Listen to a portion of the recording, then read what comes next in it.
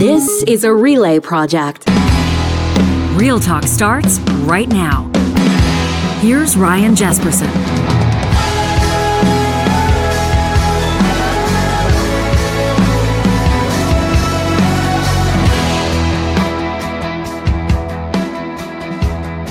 Welcome to this episode of Real Talk. It's Jesperson here on this August 2nd alongside John Hicks. We want to mention the date right out of the gates because we're going to be updating you on a story and you're going to think, did I accidentally click on a past episode of Real Talk? Have I accidentally bumped it back a few months? And no, this is, as we get into conversation around Donald Trump and an indictment that he's facing, this is not the same one as before, which was not the same one as before that. What we mean is that this is the third indictment that Trump will face, the former president of the United States who wants the Oval Office back, indicted yesterday after we wrapped up our show on criminal charges by a federal grand jury in relation to his efforts, and there are co-conspirators named here, to overturn the 2020 election. This, of course, leading all up to the January 6th assault on the Capitol. I know you're familiar with that story. The former president charged yesterday with conspiracy to defraud the United States, conspiracy to obstruct an official proceeding, obstruction of and attempt to obstruct an official proceeding, and conspiracy against rights. He's scheduled to appear in court in D.C. tomorrow. Whether or not he'll be there, we don't know. But his office says that they will seek a speedy trial. This, the special counsel's office, they're calling January 6th an unprecedented assault on American democracy fueled by lies. No comment from POTUS, from Joe Biden at this point, and people are expecting that will remain the case. He doesn't want to give fuel to Trump. That political persecution narrative, and sources close to the current president say that he feels very strongly that those occupying the Oval Office shouldn't be commenting on proceedings before the court, which is typically what presidents, prime ministers, and other leaders stick to, that principle. It also makes it a little bit easier on them, doesn't it? Not comparing the situations, but you remember closer to home, Alberta Premier Danielle Smith, as soon as she got into that dust-up with the CBC, which, by the way, you'll remember the CBC ended up walking back its reporting. Smith says, we may sue, and because of that fact, because we may sue, unfortunately, I can't talk about it. It could be a matter before the court, so it got her off the hook in that circumstance. I'm not comparing the situations. I'm just saying it's no surprise if President Joe Biden stays quiet on this one. You know who's not going to stay quiet on it is our guest today. Stephen Carter's going to be joining me. Very rarely boring. I don't think I've ever heard an interview where Carter hasn't brought it, and we're going to get his take on this indictment. We're going to bring it closer to home. Carter lives near and works out of Calgary, spends some of his time in the mountains, but of course he's paying close attention, like everybody else is, to this story involving the Calgary Stampede. Conspicuously absent, wouldn't you say, significant commentary from a lot of Western Canadian talk show hosts, from a lot of prominent people, especially out of the Stampede City. Have you noticed this story? I know it's the beginning of August. I know people are on summer vacation, but a lot of people seem a little bit hesitant to chime in on this one. Have you noticed? Which seems a little bit unusual since we're talking about a class action lawsuit where the Calgary Stampede acknowledges that the 70 people attached to that class action have fuel behind their fire. The Calgary Stampede admitting negligence, admitting that it knew that an adult that was working in a leadership role with the Young Canadians Performance Group had been sexually abusing, assaulting, photographing, harassing young people, first reported in 1987.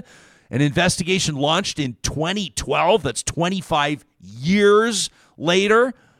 The lawsuit launched in 2017. This individual who we're going to talk about, Philip Hirma, convicted of, to 10 years sentenced he was in 2018. I mean, we're talking about decades-long assault, and the Stampede acknowledging we played a big role in this. They're acknowledging culpability.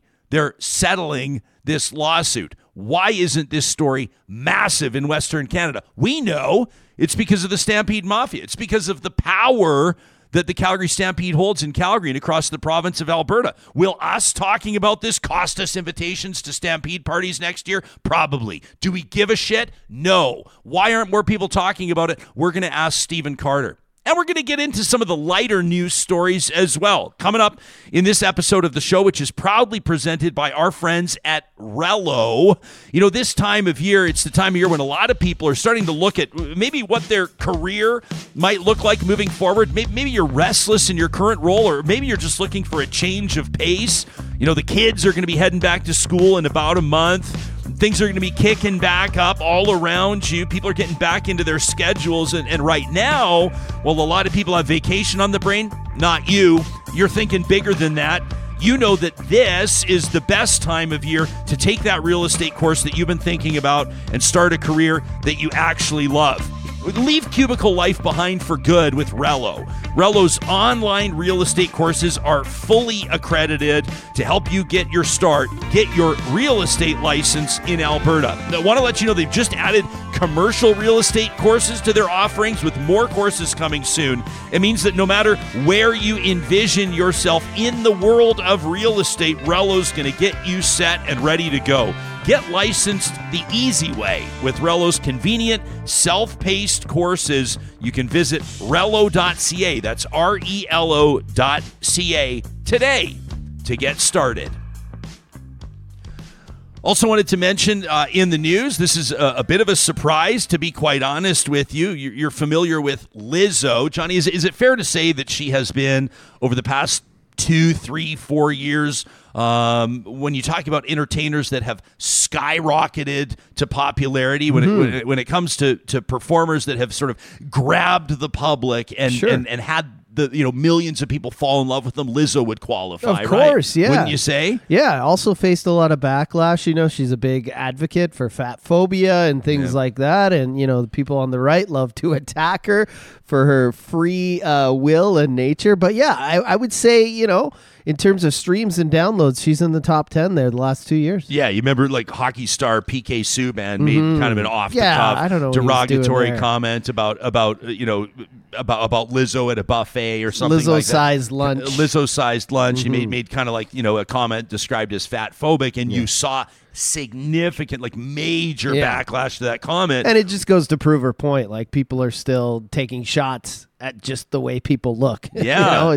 That was surprising from someone like him too. Yeah. So kind of a weird, well, I don't know if I want to call it weird, but an interesting and attention-grabbing turn of events. It's just been announced 3 of the popular singer, the celebrities, former performers, are actually suing Lizzo, alleging sexual harassment, accusing her of creating a hostile work environment. There are accusations that Lizzo pressured one of them to interact with a nude performer against their will in Amsterdam. And they're saying that the singer, the superstar, has shamed and degraded members of her staff based on their looks and based on their weight. Isn't that interesting? So NBC News first reported this. This was just yesterday. This lawsuit filed in Los Angeles Superior Court. It also names her dance team captain as a defendant, along with her production company. Dancers Ariana Davis, Crystal Williams, and Noel Rodriguez are alleging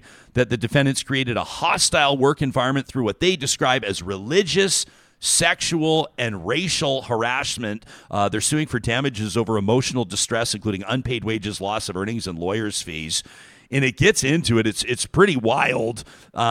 Alleging that they have had been shaming some of their dancers who had premarital sex. They were making fun of other dancers for being, one of them in particular, for being a virgin outside of their production, outside, like off stage in their own time.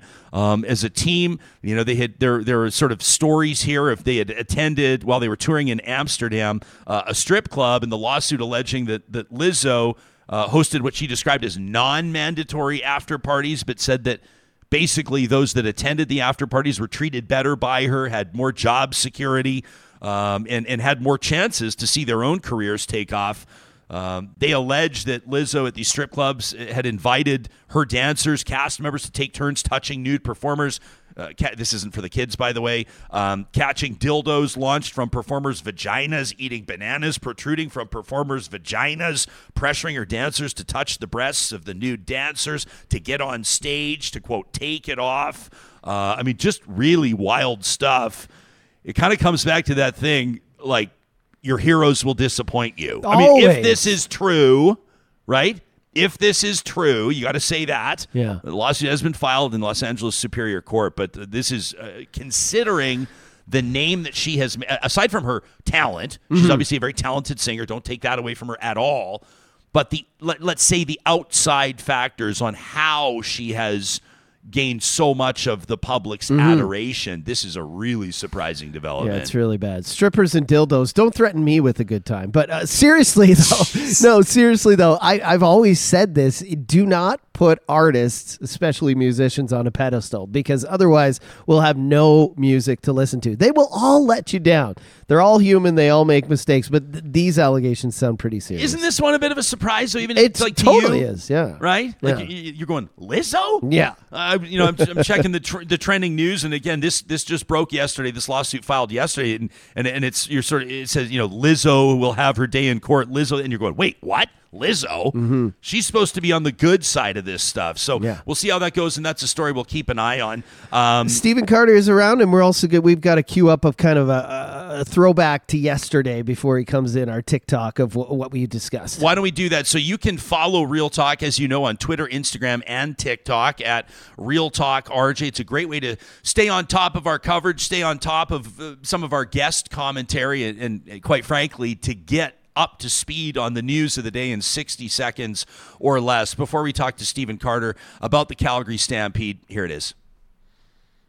A lot of people feel like it's an attack on them because it's an attack on the Calgary Stampede. That cannot push away the other realities that might exist in an institution as large as that. Same for the Catholic Church. We're not attacking the religion when we talk about sexual abuse in the Catholic Church. We're talking about an ugly, ugly reality. This organization is very powerful. It does provide a lot of economic benefits throughout the city, but that should not take away for the responsibilities that the organization has in ensuring the protection of its employees and the children and youth that work there, that perform there. Folks who also enjoy the Stampede and are supportive of the festival are really concerned with this behavior or the cover-up that has occurred over 2 decades, which is a horrific crime where these 70 victims were victimized. How did this get covered up? That was MP George Chahal, former Calgary City Councillor, a Liberal MP down in Calgary, who says that the feds should pull funding. The Stampede should lose funding until it proves that it's made this right. And the voice you heard before him was Daniel Aubry, who is the founding CEO of Calgary Communities Against Sexual Abuse. Stephen Carter is a strategist. He's got mayors elected. He's got premiers elected. He served as chiefs of staff for both, and he is a co-host of the wildly popular podcast, The Strategist, a good friend of this show. It's nice to see your face, pal. Well, it's nice to see you as well. I was a little confused. I thought I was on the wrong show when I was hearing your description of the Ryan Jesperson Christmas party after party. Oh, jeez. When I just tuned in. I thought we were keeping that quiet, Ryan. I thought that was just a little secret between you and I. And I have no knowledge of which you speak, Carter. I have no context, no knowledge, no understanding of what you were applying. Weren't you the guy saying phones at the door, leave the phones at the door? Or otherwise. Sure. Yeah. How bad is that for Lizzo, by the way? Pop stars. She was only going to last for a little while anyways, so now she's going to last a little less. That's the problem. Some politicians use that kind of, like, we were very afraid of this with Nenshi, right? You use your celebrity to become a super important person, but celebrity does this. Like, celebrity's up and down. That's what it's designed to do, is go up and then down and then up again, because Americans love that great story of this, person who emerges from, whatever circumstance to become great. And then we destroy them again. And then we allow them to rebuild their careers again. I mean, Mel Gibson's still making films, for crying out loud. So, I think that's just part of the cycle of celebrity. Yeah. Also, the fact that like a lot of people are joking around about this, is it different? Like, is it different? And again, I want to be careful in how I frame the question, but is it's different if it's like, oh, I went to an after party because I felt pressure that I wouldn't keep working for if I didn't go, and then we were at the strippers and they were throwing dildos around and she made me catch one. Is that different in the public eye than like she touched me against my will, she sexually harassed and abused me, she sent me lewd texts uninvited? Are there degrees of sins that the public is willing to tolerate, some more than others? I think that it's also, the degree of celebrity. I mean, the sins themselves are pretty substantial, but if you've got the right level of celebrity, you have a tendency to be able to survive it. And, Kevin Spacey's rumored to be coming back in. His degree of celebrity was huge. Mel Gibson's sin, his anti-Semitism it was absolutely disqualifying from everything. But he's still making movies. So, but Gian Gomeshi's gone, right? His level of celebrity wasn't big enough to carry him through his allegations. So I think that it almost doesn't matter the size of the sin. All that matters is the size of the community's love for that person. And if the size of the community's love for that person is big enough, or there's enough dollar signs that come after that person's celebrity, then people find ways to enable that person to recover. Let me read a couple quick comments here. Justin says, filing a lawsuit doesn't require anybody to provide proof. That'll be done in court and discovery, which is not public. Muddy Otters Pottery says, I'll wait for the actual court case before I jump to any conclusions about the accusations against Lizzo. It goes on to say, does Justin, that part of the accusations are levied against her dance captain, not her directly. AKET says the entertainment industry is a hotbed of a lot of gross behavior, and people have been conditioned to accept it as the normal way of doing business. MA says, I'm definitely out of the loop. Who the fuck is Lizzo? So there you go. That's kind of the cross-section of where Real Talkers are landing.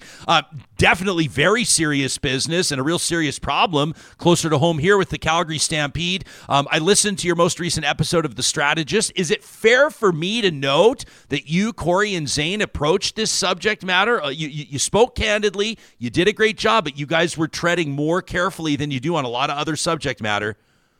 Well, I mean, Zane is the president of the YMCA board of directors. Corey works for the University of Calgary. Yeah. Both of them are partners with the Calgary Stampede. I'm far less encumbered. I do not. I've been an out-and-out critic of the Calgary Stampede for years. This is not an organization that we look to and say this is the way that operations should be run. We have all kinds of problems that the Stampede sweeps under the rug every single year, and this is the largest of them all.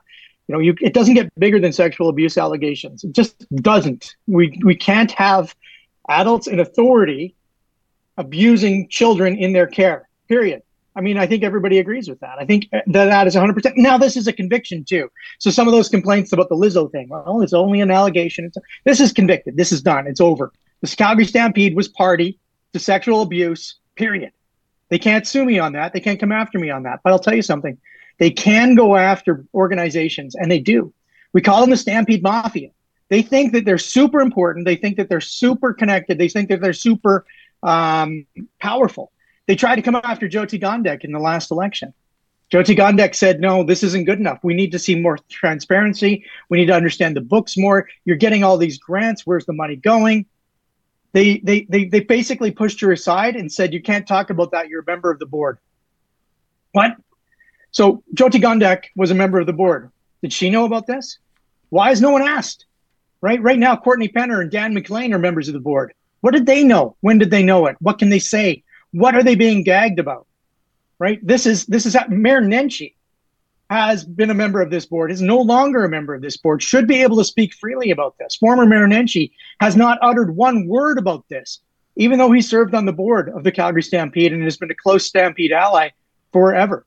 This is inappropriate. It shouldn't be allowed in our society, but because it's the Calgary Stampede, we're all walking around like we're, trying to get into heaven or something, right? The Catholic Church for years was able to stamp down the abuse that occurred under their watch because they were literally the holders of the keys to heaven. right? Literally. Yeah. What the hell's holding us back from criticizing the Calgary Stampede? Well, you tell me. Why can't we stand that's up what and I wanted say to that? ask you about. It's the Stampede Mafia, Ryan.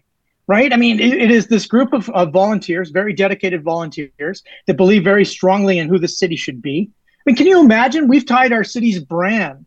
I mean, sure, you guys have the City of Champions up there in Edmonton. Ridiculous. Not anymore. Not anymore. Well, it's in my head. I can't help it. I think of you as a champion, kind of like the Special Olympics champions, Ryan. You know, someone who's a little bit, pampered. Careful. Anyways, here we are. You know, one day you'll have a podcast like The Strategist. One day. I hope for you. You mean one that we do on a volunteer basis? I'm not interested. Oh, I get paid now, brother. I heard thousands of dollars. I heard you guys are selling. Thousands. I've noticed ads on the podcast, by the way. Congratulations.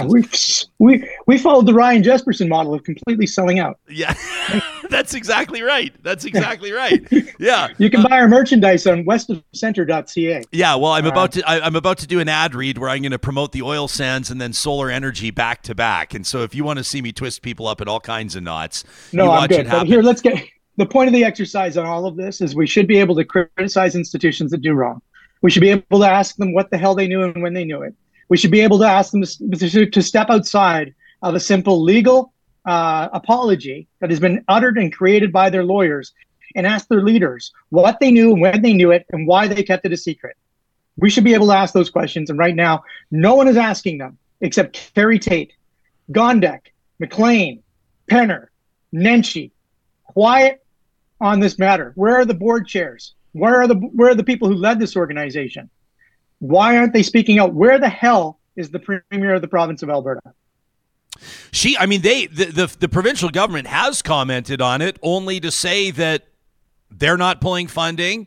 It's a premier festival, which they're not wrong about. They've introduced, Minister Tanya Fur to answer questions about it. It's not like they're ignoring it. They're just, nobody seems to be outraged. And I'm just sitting here going, like, I'm sitting here even after our show yesterday. And, downloads on yesterday's show were average, pretty good. They were average, but they weren't 500,000. And I'm sitting there thinking, like, this is a 100-plus-year-old institution that has acknowledged negligence and culpability in a decades-long sexual assault scandal in a class action lawsuit where 70 names are attached. 70 victims, survivors, whatever word you want to use, 70. And if this was like any other organization, Carter, 25 years of abuse, unchecked, unpunished, they're gone. They're gone. Evaporated. Organization's gone. And it should be.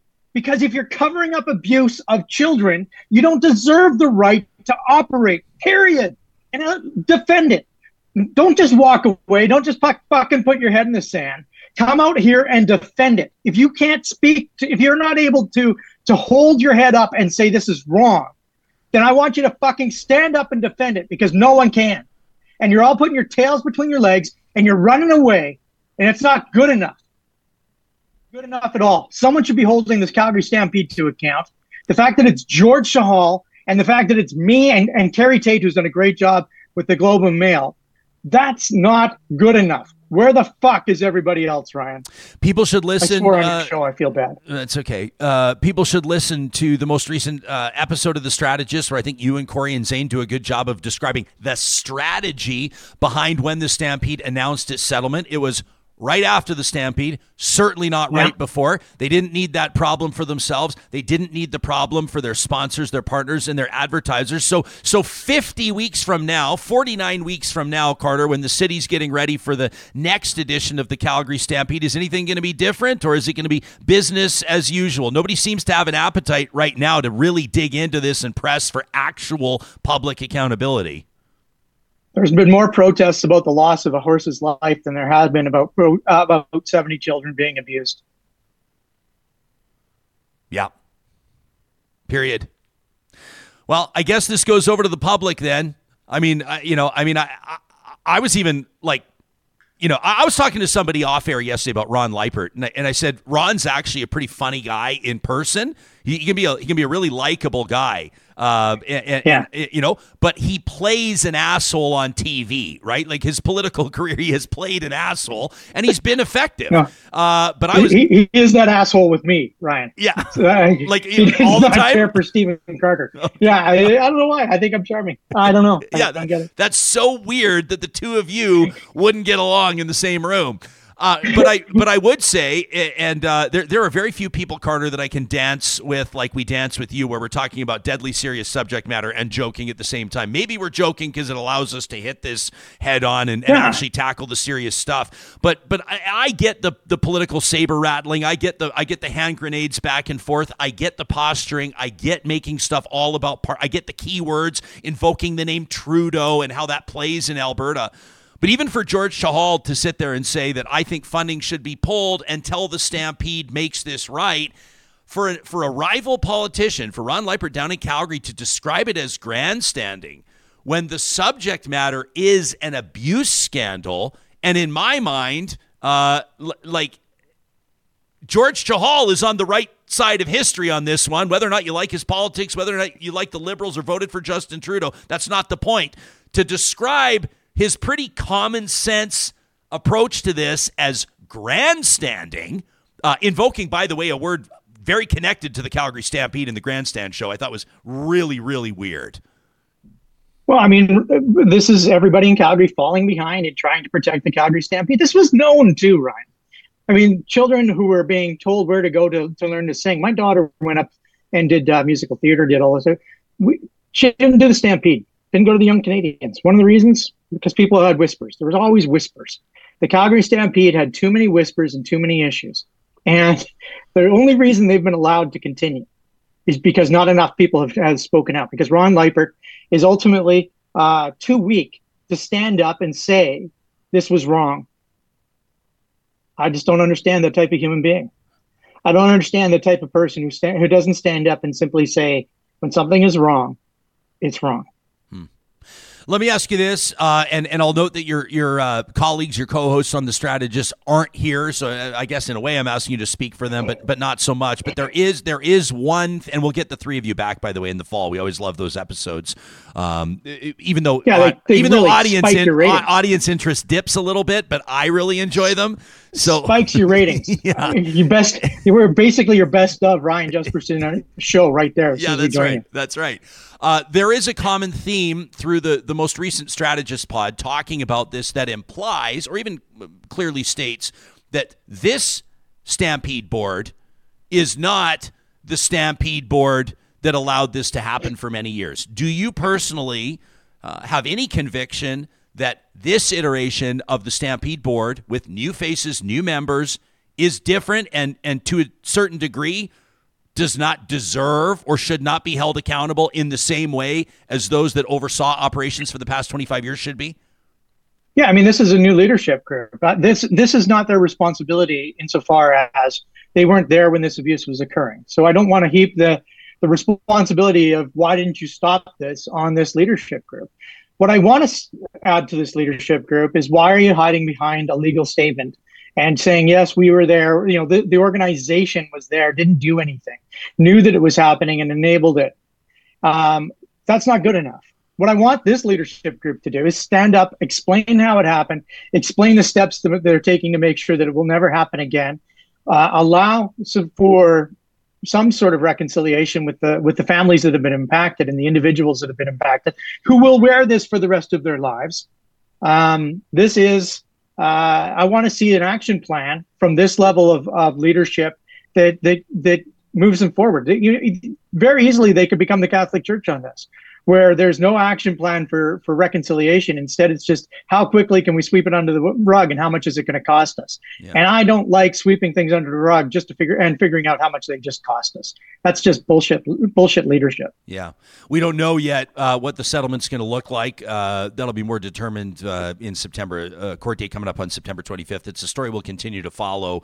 I'm just happy to know I'm not alone on this one. I feel the fire in your belly, man, because I'm watching this story over the past few days going, where is the outrage? Like, what am I missing about this story that would absolutely implode any other organization across Canada. It's blowing my mind. It should. I mean, I don't want the Stampede to disappear because of this. No. But I do want the Stampede to be a better organization. And if we just sweep it under the rug, they're no better than they were before. Yeah. I know. I mean, this is we talked about this yesterday. Like even George Shahal, he's sitting there and he like goes through the spiel, and I don't blame him for doing it because I do it all the time as well. You almost have to establish that like I'm not the enemy here, right? Like you can hear him in my full interview with him. He's like I'm a born and raised Calgary kid. I take my kids to the Stampede. I've been to the rodeo. I like this. Like he has to say it, right? It's like he's not it's not some Trojan horse where he's coming in to try to collapse the greatest outdoor show on earth, but like with no accountability. I just think I think that the way that the public operates, how much people love it, the fact that there's still almost a full year between now and the next Stampede, quite frankly, and I hate to put it this way, it makes me sound cynical and it's a defeatist attitude, but this is the realist in me. I don't think anybody, I'm not going to say nobody cares. I can tell in our live chat right now people care. I can tell based on the emails we got after yesterday's episode people care, but generally speaking, seems like people don't care. It's like an inconvenient truth for them. You know what I mean? It hits too close to home for a lot of people. Well, I mean, the Stampede, there's a lot of negative things about the Stampede that don't get talked about, right? There's just simply a lot of things. And they don't do much to address it because it's not talked about. I mean, it's a dangerous place sometimes. They don't talk about that. It's dangerous for animals. They don't talk about that. It was dangerous for children and the young Canadians, and they don't talk about that. And, someone's got to hold them to account at some point. Please hold them to account. I know your time is limited, but I do want to ask you about probably the biggest story in the U.S. right now. Everything old is new again. The former president, Donald Trump, indicted yesterday in special counsel's 2020 election interference probe. He's facing charges relating to efforts to overturn the 2020 election leading up to the January 6th attack on the U.S. Capitol. All the experts are saying that he could still be president, and all the constitutional experts are trying to figure out, can someone actually serve as president of the United States from a jail cell? Is this indictment any different than the previous two, Stormy Daniels and the rest, do you think? I mean, how is this landing, one day after? This is real criminality. I mean, the other stuff, they're keeping the documents. You can excuse the Stormy Daniels stuff. You can kind of find a way around. This is real criminality. This is, I read the indictment yesterday, and it was reading a story, and Jack Smith's a really good writer. I mean, this was an easy indictment to read. It's telling a story of a coup d'etat. And we knew the story from the January 6th inquiry or commission when it did its inquiry. But this is a shorter version of it, and it dispels, it just rips apart Donald Trump's arguments against it. Donald Trump's strategy is, I'm going to run for president, I'm going to win for president, and then I won't have to face the consequences from this. I think after this indictment, he's got to change his strategy. He should be asking for every Republican presidential candidate except himself to commit to pardoning him. And he should focus on his legal issues and allow the Republican Party a fresh start, because this thing, the way it's going right now, if he continues it, it's a tinderbox down there. And this indictment I think it's rock solid. I think this guy's going to jail for the rest of his life if he doesn't get a pardon. You actually, really, honestly, seriously do believe he's going to jail? Oh yeah, this is big time. This is a big time thing, and the prosecution or the special prosecutor has lined up the evidence in such a fashion that it's already taking out the legal defense structures. Now, all I guess it takes is one solid trumper in the jury room to go to a mistrial. But man, the evidence in here is overwhelming. So if the allegation, or let me say the assertion from Trump that the election was stolen was enough to get, hundreds, if not thousands of people storming the Capitol. I mean, people are paying the piper now for that. People were killed. Law enforcement officers and others were seriously injured. I mean, I will never forget sitting in our first Real Talk studio and watching with my jaw on the floor as that unfolded live in real time. People like that one guy everybody knows who I'm talking about, the QAnon guy with the horns on his head. That guy, like people occupying Nancy Pelosi's office. Like it felt like watching Pearl Harbor happen live. Like it was like wild. So if his allegation the election was stolen did that, in theory, what is the video of him in cuffs going to jail do, and how does that ignite his most ardent supporters? Like, worst case scenario, this could get really ugly. Now, in other democracies where a former leader has faced criminal charges, generally speaking, their supporters are ardent and supportive at first, but as they get charged with more and more things, and as the convictions begin to pile up, their support drops very precipitously. So other democracies, if they hold the key, they show that Trump's support will fall precipitously at some point. Obviously, Trump seems to be immune to the type of impact, but I think we have to hope for that, Ryan. And keep in mind that this indictment, it outlines 3 different ways that he tried to overturn the election, and 3 different times he failed, and the consequences of each time that he failed, how it was stopped by the people who are close to him is quite amazing. We were very close to a coup d'etat. Yeah, no kidding. Unbelievable stuff. I want to close with a pithy and light question. You have served as the chief of staff of a mayor of a major Canadian city. I'm not sure if you saw this or not, Carter, but Toronto City Council voted in favor 18-6. Do you know the story I'm talking about? To ban gas-powered leaf blowers. Toronto City Council is banning gas-powered leaf blowers. They've at least put the wheels in motion. It's not known yet if they will actually take action on it. It's not known yet if it will be enforceable. People are saying that, for example, landscaping companies will bitch about this in a huge way. You also can't tell people that have spent $300 on a gas blower that now they have to upgrade to an electric one. But from a political standpoint, okay, the mayor of Toronto and others are going to say this is an environmentally conscious move. These are too loud and noisy and people hate them. Is it worth it? Is this a political hill to die on? Is this a political win? What do you think? It is a massive political win. I mean, these things are so loud. They are so bad for the environment. And the technology exists using rechargeable batteries just to simply replace the gas mowers with electric batteries. I've told councillors here in the city of Calgary, if you want an easy win, to go after these terrible engines that make so much noise. I mean, I'm sure you've been wakened in your community by people blowing the fucking snow off their, it's snowed this much and they can't use a broom. No, broom would be too much work for these people. Instead, they got to pull out their electric, their gas leaf blower, wake up the entire neighborhood. They do nothing for the environment. They do nothing for even keeping the streets clean. It takes people don't want to lift snow. I get that. But these electric ones that are available are just as good. They cost just as much now. So here's, just give them a two-year period, because that's how long they'd write them off for anyways in the businesses. So give them a 2-year period to flip over to electric and call it a day.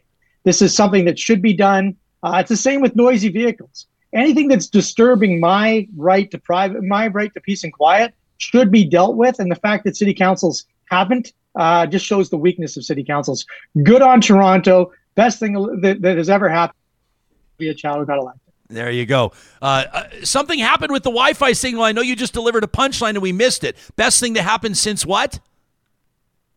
Since Olivia Chow was elected. Congratulations to Olivia. Yeah, that's a big win for her, obviously, and this is like an early stamp in her tenure, setting the tone, setting the direction. If you want to learn more about what Stephen Carter does, you can check out decidecampaigns.com. Of course, you can follow him on Twitter. Oh no, you're not tweeting anymore. Never mind. Don't follow I'm Carter done on Twitter. I guess you're Gotta done go into Threads. You were going to Threads, baby. Yeah, you'll be back on Twitter in 2 weeks, I guarantee. And make sure that you subscribe to and support the strategists on Patreon. We'll talk to you again soon, pal. Thanks for this. Thanks. Talk to you soon. Yeah, you got it. Gas-powered leaf blowers. Carter says it's a big political win. What do you think? Get him out of here. I'm with him, and man, just showing my age. Am I getting old? Because I'm on board with what he said. You know, when I was younger, I didn't care, but now I'm like, stop. Like, we live in a townhouse, and we're at the very end of the whatever it is, and so right next to us is the garbage room, right? Okay. And every Thursday or Friday, I can't remember which, they come in and take the garbage, and they've got to do it at 7 a.m. And I understand. Take the garbage away. It's great. But it is so loud. And often I'm leaving at 7 a.m. too. So my garage is blocked, and it's loud, and I got to sit there and wait. And I'm thinking in my head, I'm like, could they not do this at 7:15? Could they not do it at 9? Could they not do it at noon? Yeah, but I get that. Like, you know, I salute them as I leave. Thanks, guys, because they're doing a service. Man, we are and a so job to old. the city. But listen to us. But I used to not care, and now I'm like the same thing. Some neighbors were, you know, having some drinks in their backyard Saturday across from us this weekend, and they're just so loud. And I look at the clock, and I'm like, it's 10:45. I can't yell at these people. No. But, you know, it's just like, keep it down. Keep all of it down. We have a blower, and it's pretty decent. It's a lithium powered one. It's got the lithium battery. The thing that's not great on it is the battery does. I noticed that someone in our live chat right now, Plain Power, says that they have an electric blower and it lasts an hour on their 40-volt battery. Ours doesn't, and it wasn't cheap, but I would say, like, if you're really using it, it lasts maybe 20 minutes or so, and then you've got to recharge the battery, whereas obviously, you know, I have a gas trimmer. I love my gas trimmer. I always wanted a gas trimmer. Ever since I was, like, you know, watching the professional landscapers and the people that work in the ditches on the highway and stuff with those, like, heavy powered gas trimmers. I was always like, I'll know I've made it when I have a gas trimmer. And so I love it. The best part about that, of course, and yeah, it's loud for sure. It is. I won't deny that. But if you need to use it for like 3 hours getting rid of burdock or trying to clear out weeds or whatever it is that you're doing on a bigger piece of property, to state the obvious, you just keep filling the gas tank. It's convenient. And so I think for like landscapers, I don't know, I'm not a pro landscaper. Maybe I'll ask Mike at Eden Landscaping what he thinks about this. You need to be able to have your equipment work for you all day. And I know people will say, well, just invest in a few batteries, have a few backup batteries. Maybe they will. I'm just trying to think practically speaking. I like Carter's suggestion, and this probably is what Toronto Council will do, is you got to set a date where you phase it out. If somebody just bought a gas-powered blower yesterday, they're going to be pissed off about this, right? Of course they are. Do I get a rebate? Do I get a refund? What about shops that sell them? I mean, you'll say, well, then they should just stock more electric. The companies right now must just be like losing their minds. Well, they know they're going to sell more electric ones, I guess. I've always just thought the mentality of the leaf blower is kind of funny because it's the ultimate not my problem technology. It's like you're not raking up the leaves and bagging them, which also seems to be such a weird exercise. You know, everybody has that one neighbor on their lot that has like 20 bags of leaves. Yeah. Like leaves, organic matter that is being put in plastic bags to be hauled to a landfill to take up space. It never makes sense to me. Which turns into natural mulch and fertilizer. Right. So it makes no sense. But the leaf blower has always been hilarious to me because you're just blowing it off it's someone else's problem. It's someone else's problem. That's what I hate about it. Like, you're not necessarily blowing it right onto your neighbor's lawn, but it's going to wind up there the next time. The next time the wind blows, you just blow it all onto the street. Replace them with leaf vacuumers. And then they mulch on the spot. There you and go. Then you dump the mulch into your compost, soil. and you put it right in the garden. Oh, pal, now we're talking. You can let us know what you think about this and other initiatives. I mean, cities and municipalities are making moves like this. We should check in on this. But, like, you know, the city of Edmonton, for example, their 15-cent plastic bag thing. Like, you got to pay 15 cents now at drive-thrus and things like that if you want a bag. And you and I were kind of joking about it when it went into effect. But it's not like I mean, I am seeing some people post when they go through drive-thrus, like our friends that'll go check out the Dairy Queens in Northwest Edmonton and Sherwood Park, and put it in my hat. You don't want to pay the 15 cents for the bag, so they're just handing you individual items. Right, here's your fries, here's your onion rings. But these are steps. You got to say, well, we got to start somewhere. We got to take steps. Everybody's seeing the floating plastic garbage islands in the ocean. It's horrible. You know, we got to do something about it. But people in the chat here saying first world problems. I want to reiterate, bless the city workers, the garbage men and women, the garbage people, everyone who does work. You know, they're up at 6 a.m. They're keeping the city and the world running, but just keep it down. Yeah, this is a good point from Michael. I didn't know this, Michael. Thanks for the update. He says, and I'm assuming Michael's chiming in from down in Calgary, says incorrect, guys. He says the city of Calgary requires paper bags for leaves and yard waste, which is good to hear. I mean, I'm not naming names, mostly because I don't know the guy's name, but he lives on our block. And his yard is beautiful. He's out there all the time. His yard is beautiful. But there's like literally 20 plastic bags of leaves stacked up on the side of his house every fall. And I just walk by and I just shake my head, right? Tara Lynn says, hey, regarding leaf blowers, there's a lot of seniors who now have their independence back because they can take care of some of their own snow. That's an interesting point. Okay, there you go. Others are saying basically that, people don't need these. Other people do.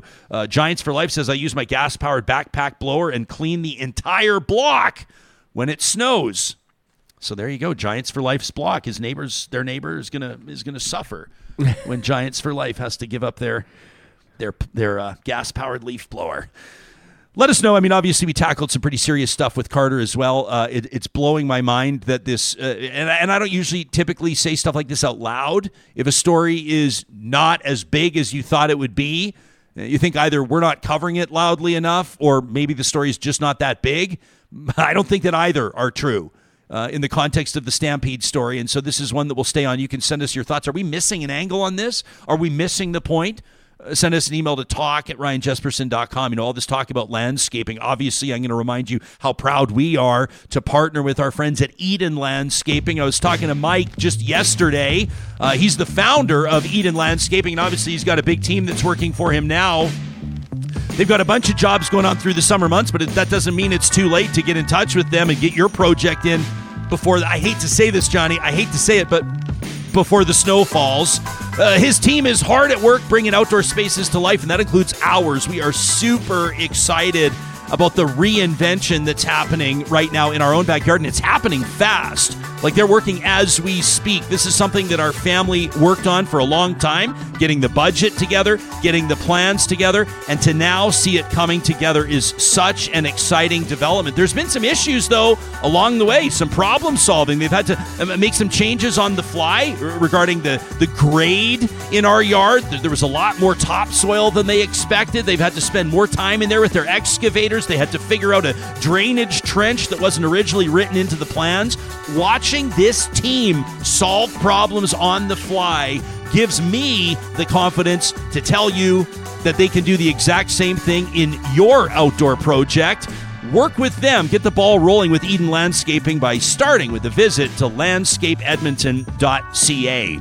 Our friends at Friesen Brothers want to remind you that this is your last chance to enter to win as part of Ivan's Sausage Summer. You can find all the details on their website at friesen.com. That's FRESON.com. Ivan Fano was a Friesen Brothers butcher back in Hanna. He created Ivan's Sausage back in 1981. And since then, Friesen Brothers Master Butchers have continuously honed their sausage-making skills, utilizing the freshest cuts of Alberta meat, cured bacon, ham, and their very own signature blend of seasonings. Well, this summer, you have an opportunity to win a special Ivan's Freezer Pack by submitting a photo showcasing how you enjoy Ivan's sausage. Whether it's at home, camping, on the barbecue, or any other method, they're accepting entries at friesen.com/Ivans-Summer through till August 3rd. So you've got till tomorrow to do it. Also wanted to remind you that our friends at Kubi Renewable Energy are hiring right now. The team at Kubi is looking for electricians and apprentices in Lethbridge, in Calgary, in Edmonton, and in Kamloops, BC. They're also hiring project coordinators, customer service representatives, and inside solar sales reps. So if you've got experience selling anything, you know that skill set is transferable. Why not get in on Canada's green energy movement? Work with a dynamic and innovative company that is revolutionizing the renewable energy industry. Work alongside dedicated professionals passionate about what they do. Kubi's committed to investing in your education, your career growth. They offer access to extensive training programs. They even offer support for pursuing post-secondary degrees. How cool is that? You can go to the careers link at kubienergy.ca to learn more. Oh, and by the way, cold beer on tap and Friday ball hockey tournaments. Might be the coolest place to work in the province of Alberta. That's Kubi Renewable Energy. And we also want to remind you that you got to circle August 10th on your calendars, okay? If you're anywhere in the Metro Edmonton region or in Sherwood Park for that matter, it'll be Miracle Treat Day. That's August 10th of 2023 at the Dairy Queens of Northwest Edmonton in Sherwood Park. Means all the proceeds from Blizzard sales are going to go support the Stollery Children's Hospital Foundation. These family-owned businesses over the years have raised hundreds and hundreds of thousands of dollars thanks to people just like you. You can make a donation online. You can go see them in person on August 10th, or even better, get in touch with them at Palisades, Nemeo, Newcastle, Westmount, and Baseline Road ahead of time. You can place a big order. You want to buy blizzards for the whole block? You want to buy blizzards for the kids? Maybe for your colleagues at work? Place an advance order, and you can pick them up on August 10th with all the proceeds going to the Stollery Children's Hospital Foundation. That's Miracle Treat Day coming up on August 10th. Great interview today. With Carter? You know what I couldn't believe, though? That he says 100% he thinks Trump is going to jail for many, many years. I was like, wow. Yeah, I've heard people say that before. Haven't heard Trump say it. You just see this statement? Oh, my gosh, by the Trump camp. Yeah. What part of it jumped out at you in particular? These un-American witch hunts will fall, and President Trump will be reelected in the White House so he can save our country from the show incompetence, abuse, corruption, and other things that are running through the vents of our what is this?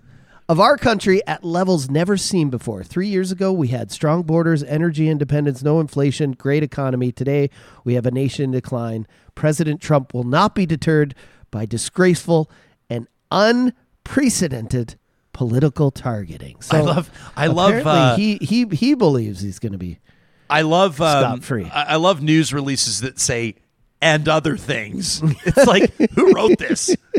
Literally, who wrote this? There are 6 co-conspirators, by the way, named in that indictment. And while they are not named in particular, like they're not public, CNN is reporting on the identities of 5 of them, 5 of the 6 co-conspirators, and that includes Rudy Giuliani. So the plot thickens, and obviously this is a story that we'll stay on top of.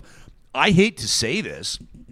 I am not convinced that Donald Trump will go to jail. Neither am I. And I am definitely not convinced that he won't be the next president. And I wouldn't put anything past our American neighbors, all things considered. And I know that not every real talker appreciates this line of thought because we've brought it up on the show before. But I just think that Joe Biden has a record to run on, sure, but is also vulnerable in some pretty obvious areas in the public eye. And you're going to say, well, Trump is not that much younger than Biden, and you would be right. You would be correct. But I just think it feels like Biden's vulnerable. It feels like the Democrats don't have, their sails, or like you see those sailboats out on the water that are just kind of like sitting there waiting for that next gust. And that sort of reminds me of the Democrats right now. There doesn't seem to be a lot of energy around them. There doesn't seem to be a lot of enthusiasm around the brand. And Trump has these sort of like frothing at the mouth type rabid supporters. Mm-hmm. And he has been obviously, I think, has exhibited an ability to transcend people's, what you would expect to be their justifiable and normal concerns about, like, you sit there and you look in Canada, and if the leader of a political party, and like Trump hasn't secured the nomination yet, and I know that we're early in on this, we haven't even talked primaries and yada yada yada, blah blah blah, but work with me here.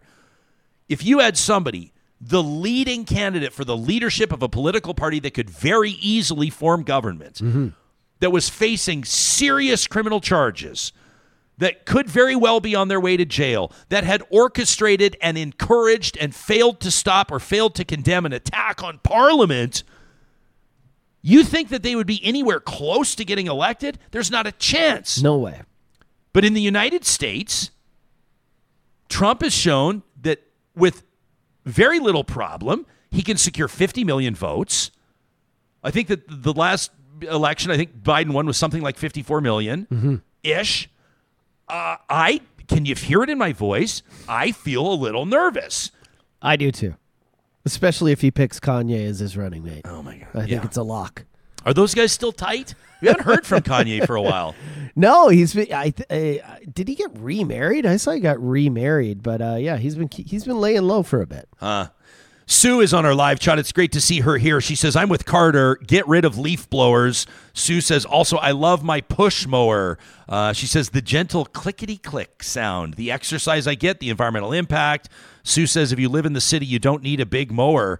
I'm going to be honest. I spent a little bit of time just because I'm so jacked, Johnny, and I was working so hard in the yard. I went to fire up our gas mower a few weeks ago and actually ripped the start cable, the cord you pull. Pulled it right out. I pulled it right out. And I was like, it's probably easy to fix, but I was like, this feels like almost an unnecessary, like I got to load it up in my vehicle. I got to take it to the lawnmower repair place. They're going to sell me on like new spark plugs and sharpening the blade and everything. It's going to end up being $300. I was like, I think I might just go one of these mowers that Sue's talking about, these like old school manual. I love seeing those. The rotary or whatever. Yeah. They're really neat. Yeah, and zero environmental impact. You can carry them around. So, yeah, Sue, good call on that. I shouldn't have mentioned it because I'm all over Kijiji right now trying to find one, and now I'm going to sick everybody else onto Kijiji. I'm going to end up screwing myself.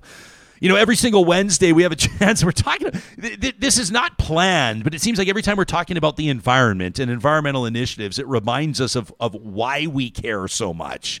Right? Our future, obviously. And of course, the beautiful areas that surround us that the onus is on us, quite frankly, to celebrate and to protect. And it's a perfect opportunity for us to head out to the mountains like we do every Wednesday, courtesy of our friends at Tourism Jasper. It's a tradition that we call My Jasper Memories. And we wanted to put something on your radar this year. This is really exciting. They've got a new upstart business in town, a new backpacking guide in Jasper. It's called Starry Summit Mountain Adventures, and it's run by the guy who literally wrote a book on the best peaks in the Rockies, and he's now offering guided backpacking adventures through Jasper National Park. So maybe you've been out there before and you've done some car camping, but you're ready to kick it up a notch, or maybe you love hiking to beautiful places, but you don't want to worry about gear, or in the back of your mind, you're a little concerned about navigating the backcountry. Then guided backpacking is for you. The company's backpacking adventures range from 3 days all the way up to 11 days. How cool would that be? You can hit some of the more remote trails like North Boundary or Fiddle River, where you'll likely have the mountains to yourself. There's nothing quite like it. The adventures include guiding, parking, camping fees, food during your adventure, group equipment like tents, sleeping bags, cooking gear, first aid equipment, transportation to and from the trailheads. Basically, you barely have to worry about anything. On each of these adventures, you'd normally hike between 10 and 20K per day, between 500 and 1,000 meters of elevation gain. And, of course, you know, your pack weight will vary depending on the adventure that you've chosen. But using a guide, you can simplify logistics. You can ensure safety. These are certified wilderness first aid practitioners, and you can help yourself learn about the landscape, develop skills with backcountry travel. This is an incredible opportunity, really. And if you've got your heart set on something specific, maybe you saw your friends go somewhere, you've seen or read about a really neat opportunity somewhere in the backcountry in Jasper National Park, but you'd love to have a guide develop that custom backpacking adventure for you. The journey can start today by visiting Starry Summit StarrySummit.ca. Guided backpacking and photography in Jasper National Park. How cool is that? Again, StarrySummit.ca. And Johnny, just before we wrap up, I did also want to remind everybody that registration's open now and they're selling tickets. Accommodation's going to go quick on this one. Mark your calendars, October 13th to 22nd. The Jasper Dark Sky Festival is back as well. It's a one-of-a-kind annual event with cosmic concerts, fascinating speakers, and supernova-sized experiences, including some real parties. You can check out jasperdarksky.travel for more there. There's a lot going on in Jasper. This is an amazing time of year to get out to Jasper National Park. Make your own My Jasper memories. This is presented by Tourism Jasper. Kind of a health initiative that flew under the radar this week. Yeah. As of Tuesday, Health Canada is implementing new requirements where manufacturers that are selling cigarettes in Canada are going to have to label each individual cigarette. I saw this. With a health warning. It's printed on the filter of the cigarette, and it's going to remind people of all the realities of the health impacts of smoking. Some of the messages, poison in every puff, which is pretty effective. That's to be honest. That got me. Yeah, cigarettes harm children. Yeah. Cigarettes cause cancer. Yeah. So I kind of think, I don't think it's long before the whole cigarette is just, it's going to be a paragraph of, it's going to talk back read. To you. There's going to be like a little, you take a puff and it's like, there's like a little speaker in the film. This is killing you. You're killing yourself with every puff. Cigarettes cause cancer. Yeah. But it's really remarkable. I'm just speaks, and nothing I'm saying here is profound, but to the addictive nature of cigarettes, that despite all of the branding and labeling requirements on packs, I mean, if anybody's seen a pack of cigarettes in the last 10 to 15 years, the images are absolutely revolting. I can think of like the ones showing mouth cancer, showing what it does to your heart and causing heart disease, showing what it does to your lungs. And then there's just the real guilt trip ones too, right? Like the mom that's sitting there puffing on the smoke and her daughter's looking up at her. There's kind of the guilt trips there, but it's amazing. Cigarettes continue to sell in Canada. Yeah, I'll be curious to see if this one makes a difference. This is next level messaging. I mean, smoking continues to decline in North America and Canada. Like in 1965, I was just reading this morning when we were saying we were going to talk about this. Over the past 5 decades, a remarkable reduction in smoking in actually the entire world. But in Canada, approximately half of Canadians smoked back in 1965. Now it's about 1 in 10. So is that because, just general health awareness, or is it because of, the lengths that the government is going to warn people about what it does to your health? I don't know if it does much. What do you actually think is behind the decline? Because it's noticeable everywhere, and I feel like we've seen it in our life. And I'm not, I'm 46 now. Mm-hmm. When I was in my early 20s, working, as a server in a restaurant, as a bartender, shift leader at Earl's down in Calgary, we had, basically the entire lounge would be smoking. Yeah, of course. Not technically, but you'd have like a non-smoking section, which is always a joke because the smoke would obviously cover the entire place. Yeah. And that was normal. I remember, as does anybody that worked in the service industry. Oh, man. Can you coming home and just reeking. Or even, I remember in nightclubs being on dance floors. Oh, and you get burned. Like, people burned are just all the time. Smoking, and it's something kids nowadays, they'll never even be able to comprehend. But people smoked literally everywhere. So I think it's a few reasons. I guess one would be just people understand the health impacts more. It used to be you'd go into the doctor's office, your doctor was smoking, we didn't know as much. Now we know it definitely causes cancer. It definitely kills you. It definitely cuts down on your life expectancy. Number 2, I guess just inconvenience. Like you go everywhere, you can't smoke anywhere. People outside buildings even. Yeah. Walking down the street, people will look at you, and if you're smoking, I don't know because I don't smoke, but it's very inconvenient now. So I would guess that has something to do with it. I think there is a stigma. A friend of mine smokes, won't name him because I'm not sure he wants this conversation going public, but we were playing golf the other day, the other week, and he says to me, I said, "How's your love life, pal?" Because he'd been single for a while. I go, "How's your love life?" He goes, "I finally found somebody." And I was joking because he said the word finally. And I go, oh, finally. And I turn around to him and he says, as a smoker, he says it's way harder to find a partner. Yeah. And I hadn't thought about that. And back in the day, it'd so probably I go, be easy. I go, does she smoke? He goes, oh, yeah, buddy. Like, oh, yeah, buddy. We're darting together. Because he loves his smokes. But so there's that. There's kind of the social stigma. There's the, like you said, it's way less convenient. Yeah. And there's other methods now. Like first of all, there's vaping, which we don't know. I mean, I'm sure inhaling chemicals all day is not better than smoking, but we know it definitely doesn't have, tar, and you can get nicotine-free ones, so we can eliminate some of those things. But there's also like more methods to get off smoking now. There's more help. There's Nicorette gum. There's all these ways that can get you away from it. And as well, I don't think as many, kids are smoking. Like you just said, I think we all grew up with smoking. Our aunts, our uncles, our grandparents. My parents didn't smoke. My grandfather and grandma, they'd be driving me, somewhere on the weekend and just puffing with the windows up. That's not happening as much anymore. So maybe the younger folks, they're not exposed to it as much, and they have other methods if they want to smoke or inhale things. There's a variety of other things they can do that are less impactful on their health, right? I'm not convinced that the vaping trend is a good one. Oh, it's definitely, if you read the ingredients, some of them are in small amounts, but they're poison. People can Google, and I'm not a health expert, and what we'll do is poison. We'll do a segment on vaping. Yeah. We'll add that to our list. Because people can Google things like off the top of my head, popcorn lung is like one of the things that people can talk about, and we don't totally understand the health implications. You see a lot of young people, like the junior high and high school students, basically, and obviously full-grown adults too, but these are the people that would be smoking back in the day, right? I mean, I remember back at Henry Wisewood High School, circa 1992, the smoke pit out the back doors. Dude, of course. I mean, everybody. And if you weren't smoking at Wisewood in the early 90s, it's because you had a dip in. If you weren't smoking, it's because you were chewing. I mean, that's just the way that it was. So I don't know. I think that the stigma in this way is in this context is probably a good thing. There's going to be no pushback. No. It's a no-brainer. I should mention that Canada becomes the first nation in the world to require this type of branding, to require these warnings on individual cigarettes. We should do one on smoking and vaping altogether. I do know that I looked up some of the numbers.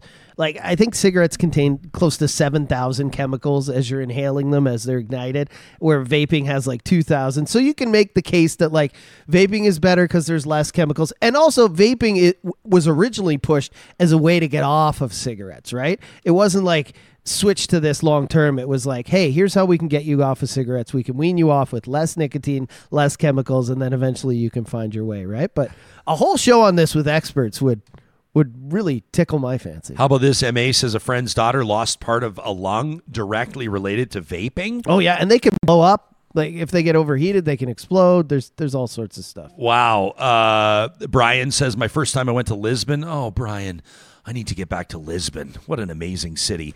He says, walking through the airport terminal there was like this blue haze, and it just reeked because smoking was allowed in the building. He says 5 years later, we came back. The second visit, the terminal was completely clear. Mm-hmm. Others are remembering there were smoking sections on airplanes. Can you imagine lighting a cigarette on an airplane? Now, I don't remember that. I think I was too. I don't think that was around. I don't know that I remember smoking on an airplane even as a kid, but I do remember when airplanes still had the ashtrays. Not that they were being utilized, but I just think even with what we know about, like, I'm not an expert. But we were 1971. I mean, just absolutely wild. They started banning it in 71. Yeah. That was. I mean, drunk driving wasn't even illegal until like the 1960s. But it does say by 94 everywhere pretty much had banned it. But it started in the mid-70s. The 90s aren't that long ago, though. No, it's not. I can't imagine being in a cabin. Like, the last thing, I told you this, I had a devastating flight, which caused me not to fly for a while, flying back into Kelowna during the wildfires, and some wildfire smoke got in the cabin. The last thing you want to smell or see on an airplane is smoke. It's just like the most It just seems unsafe, jarring too. Like, don't they have, like, what's it, pressurized oxygen and stuff like that? It just seems wild. Knut says, back in the day, my doctor lit up while checking my lungs. You look at cigarette That's what I'm marketing. talking about. I mean, back in the day, cigarette manufacturers were literally like 4 out of 5 doctors recommend the relaxing pull of whatever brand cigarette. It's just completely wild. But absolutely now wild. those same companies that got rich by giving everyone cancer, they're now all moving into the vape world. So, Yeah. Oh, sure. So that's another reason to kind of, second guess all of that stuff. Yeah, no kidding. We want to get to a couple of emails from you, from Real Talkers. These are messages received to talk@ryanjesperson.com. They don't qualify for Trash Talk. That's coming up tomorrow. We're taking an extra long weekend here on the show. That means that no Real Talk episodes on Friday or Monday on the August long weekend. So Trash Talk will go Thursday. You still have time to get in your gripe, to sound off on whatever's on your mind, the burr under your saddle, so to speak, by sending an email to talk@ryanjesperson.com. But a couple of positive ones that we're going to read in just a second. First, I want to remind you, all this talk about fire and smoke, how do we not mention Complete Care Restoration? This is a family-owned business. This is a business that started up 10 years ago, literally in a garage, and now they've grown to one of Alberta's biggest disaster restoration, and quite frankly, I'll call them a recovery company, because this is a team, Complete Care Restoration, that's helping people get back on their feet after experiencing the horrific, wildfire implications, maybe flood damage through those spring or summer rains. You know what I'm talking about. I heard from a friend just yesterday. I feel terrible for them. Their basement flooded. They had some stuff on the floor down there that can't be replaced, and job number one for them right now is to get the drywall done, get that carpet ripped. I mean, what a mess.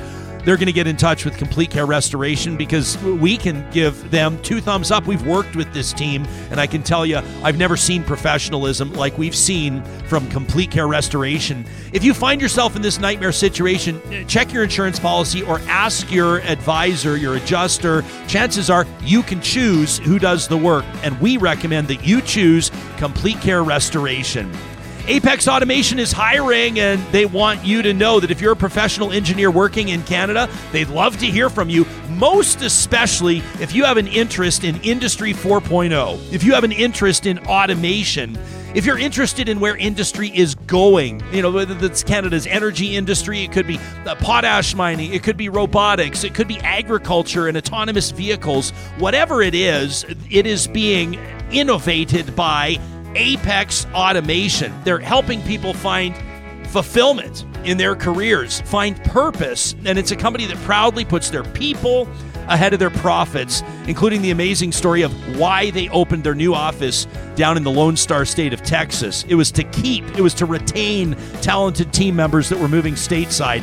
Unbelievable leadership at Apex Automation, and they'd love to hear from you. If you're a professional engineer or soon will be one, if you're in engineering school across the country, it's never too soon to get in touch with Apex Automation. Hey, it's no secret that oil sands emissions are a big part of what Canada's looking at when it comes to commitments on that path to net zero.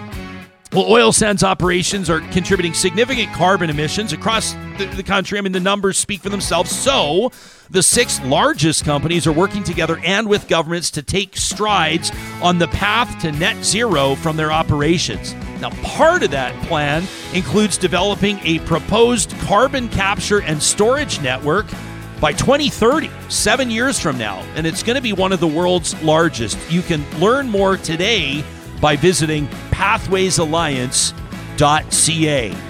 And speaking of Trash Talk, of course, that's presented every single week here on the show by our friends at Local Environmental Services. They're operating out of Alberta and Saskatchewan, working with municipalities, working with big, huge businesses like West Edmonton Mall, and then working for the ma and pa shops, like a couple of the restaurants right by our house. I love seeing those signature green bins. These are businesses that have taken their business to Local Environmental Services over the past couple of years. Coincidence, John? I don't think so. You can request a quote today, whether it's landfill services, the big roll-off bins, front-load bins permanently there for your business. Hey, water hauling, vacuum truck services, fencing, portable toilets. Maybe you got a big festival coming up. Keep it local with localenvironmental.ca. Remember when they used to say smoking or non-smoking? Smoking or non-smoking?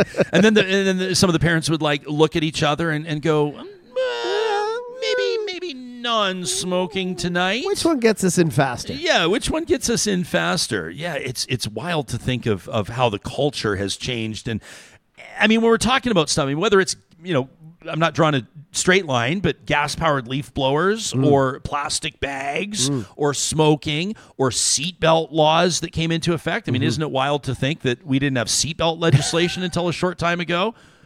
Somebody wants to preserve their right. They want to preserve their freedom to fly through their windshield at 110 kilometers an hour and hit the pavement. Yeah. And this isn't like the most empathetic way to look at that subject, but if you look at the public liability on that with a publicly funded healthcare system, no wonder there's public support for things like seatbelt laws and smoking, as they call them, smoking cessation initiatives, trying to get people to quit smoking, right? Conspiracy theorists, the government's trying to help you live longer. Yeah. It's not the other way around. So you can pay taxes longer, says the cynic. And they also don't want you incurring unreasonable fees on the healthcare system. Yeah, exactly right.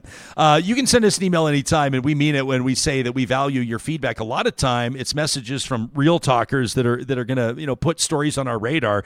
Shout out to Megan yesterday, who sent us an email about a book, Invisible Women: Data Bias in a World Designed for Men. Amazing, Megan. We got your email, and that's something that we're looking into for a future segment. You can be in touch with us anytime. You can check the Connect link on our website, RyanJesperson.com. We got this one from Jeff yesterday, who took the time to say, after a tough show, we're talking about sexual abuse, sexual assault yesterday with Danielle Aubry out of Calgary and George Chahal, the member of parliament, talking about the Calgary Stampede. Jeff says, what a great topic on the show. What makes me so angry about people blaming drag queens and liberal elites for child trafficking is that it makes it much harder for people like Danielle Aubry on your show, who are really trying to do something about child abuse, to actually do something about it. And Jeff, I think you're right on that. We also got an email from BMJ, and we appreciate this. BMJ wrote in after we talked to Wyatt Sharp. What a remarkable young journalist Wyatt is. 14 years old, and the guy's interviewing like the who's who of American politics, sitting down with the Prime Minister, all the Canadian premiers. No big deal. If you missed that interview, you can check it out from Monday's episode. He talked about basically the word woke and how it's being leveraged and politicized and supercharged by politicians on both sides of the Canada-U.S. border. It prompted BMJ to write in with this, what's this called when something stands for something like NASA or YMCA? What's that called? It starts with an A. You know what I'm saying? Acronym? Is it acronyms? Yeah, thanks, John. I should have checked my dictionary before we got into this. But BMJ writes in and says, woke is good. Okay, and then they created this acronym. W, willing to acknowledge. O, open-minded observation of obsolete behavior and beliefs. K, knowledge. Now that you know what you know, you cannot unknow it. Is that a Maya Angelou quote? I don't know. And E, empathy and education. When we know better, we can do better. So willing to acknowledge, open-minded observation of obsolete behavior and beliefs, knowledge, when you know what you know, you cannot know it, and E, empathy and education. When we know better, we can do better. And then I love this, invoking the lyrics of one of the great songs of all time. Come on, people now, smile on your brother. Everybody get together, try and love one another right now. BMJ signs off by saying, hey, I didn't sing it on purpose, man. Can you take us out to break? Everybody get together. BMJ says, thanks to Real Talk, I have been awoken. Please keep shining the light. That is an amazing email to receive. I mean, what's the opposite? What do you napped? Asleep. Slumbered? Asleep. Drowsed? I've always wondered this. Some people will spit out the word progressive. I'm not woke. Real Talk is a progressive podcast. And I say, well, there's plenty of regressive media out there for you if you would prefer. A lot of people are filling our cups right now, letting us know your quitting smoking stories, which is awesome to know that you're going to be here longer with us. And to those of you that are still hauling on darts, it's not too late to make the change. We love you. We want you here with us. Coming up on tomorrow's episode of Real Talk, we're going to wrap up our podcasting week by bringing back a crew that, well, you've told us you love hearing their takes. It's our group chat roundtable. There's a rumor that Edmonton's going to be moving toward political parties on city council. Some folks have always said the beauty of municipal politics is that it's a no-party system, but is there a plus side? We'll get into it, plus other stories of the day. We'll talk to you then.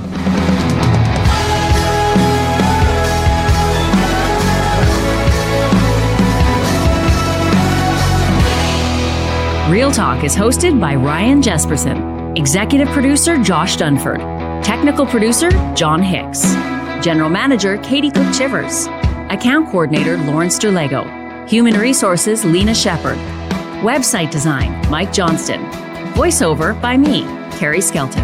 Real Talk's editorial board is Supriya Dwivedi, Ahmed Ali, Brandy Morin, Ann Castleman, Corey Hogan, Harman Candola, Catherine O'Neill, and Chris Henderson. Member Emerita, Julie Rohr. Real Talk is recorded in Edmonton, Alberta on Treaty 6 territory, the traditional and ancestral territory of the Cree, Dene, Blackfoot, Saulteaux, and Nakota Sioux, home to the Métis settlements and the Métis Nation of Alberta. Real Talk is a relay project.